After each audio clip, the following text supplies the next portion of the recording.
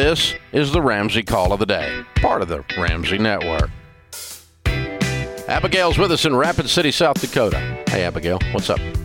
Hi. It might be a little windy where I am. I am currently working and I'm outside, but my boyfriend and I are looking to move in together, and we can't agree on whether to rent an apartment or buy a house together. Buying a house together without being married just doesn't seem right to me, and I'm looking for some advice. Well, I think you're definitely on the right track with that. I would not recommend buying a house with somebody you're not married to. That can open up so many doors to complications. What's your kind of timeline for wanting to make a move? Within 3 to 6 months. Okay. How old are you guys? We're 20 and 22. 20 and 22. Okay.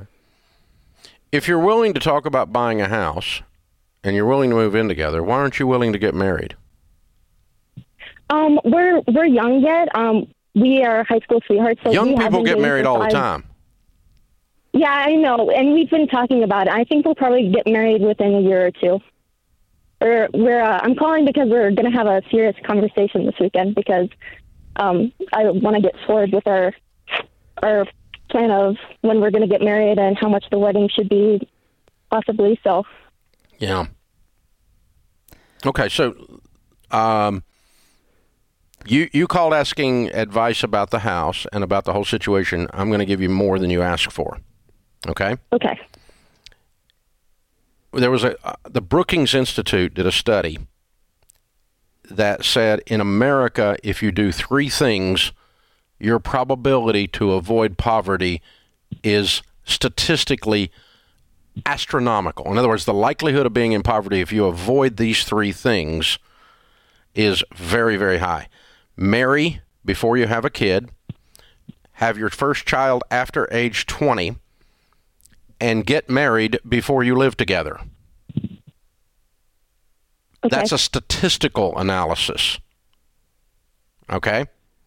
And the chances of divorce for people that live together before they get married are 4 times higher than people who get married before living together. Statistical evidence. Yep. Interesting. So, if my youngest is 30, when they were in their 20s, if we had been having this conversation, I would say, why do you think you can beat the odds? There must be some reason behind all of this. So.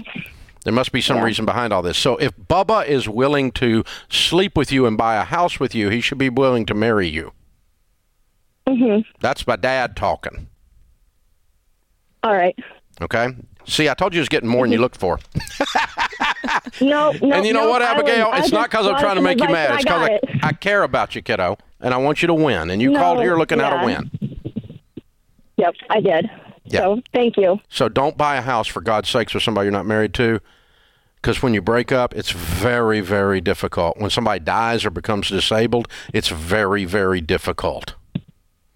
Yeah, when someone gets on drugs, thought, it's very, very difficult. Yeah, I thought just like even applying for a loan when we're not married would be complicated, and I just didn't want to do that. And also, we're just dating. I didn't want to have to deal with the burden of home ownership. Yeah. So. Agreed. So, yeah, rent for sure. But you need to consider these other statistics as well. I kind of got the vibe you're not, but that's okay. It's my job to tell you. It's your job to decide what you're going to do. You're like a grown-up and stuff. So. Well, and you have a few days to think about it. Like, really take some time, think about it, pray about it, evaluate before you have this conversation, get your own emotions settled. Because, I mean, I think you do have an opportunity to really have some of those harder conversations about where's this relationship going, what's the timeline, and it sounds like, you guys have at least the ability to have the conversation. So if that conversation's happening this weekend, just take some time before it happens to consider what Dave said and see if there's a more wise way to approach it. Yeah. If you're serious enough to make all these big life decisions, then you're serious enough to make a big life decision. So, how old were you when you got married? 23. 23. I was 22. Yeah. So young people get married all the time. Mm-hmm. And you've been married how long? 10 years. And I got 40. Oh, that's amazing. So, it works. Yeah. It's an amazing thing. Yeah. Yeah. And there you go. Well, in successful marriages, they're built on those hard conversations, like being willing to have those hard conversations about, maybe he wants to move in with you or he wants to wait longer to be married. But then you have to have your boundaries as well. The part of your brain you're using to make a permanent commitment when you buy a house is a pretty similar part of your brain that you use to make a permanent commitment when you decide to get married. Because once you're in the house deal, I mean, you got the brand on your forehead. You're there, and you're stuck in this deal. And so it's a very, very similar set of critical thinking skills that get you there. Now, I know you're in love, and I know all this, and I know he's very persuasive. Well, especially if you're buying a house too, like you're signing on a dotted line for that as well. That's pretty intimidating if you're not married. Yeah, it's hard to get out of either one, marriage or house ownership. And both are messy.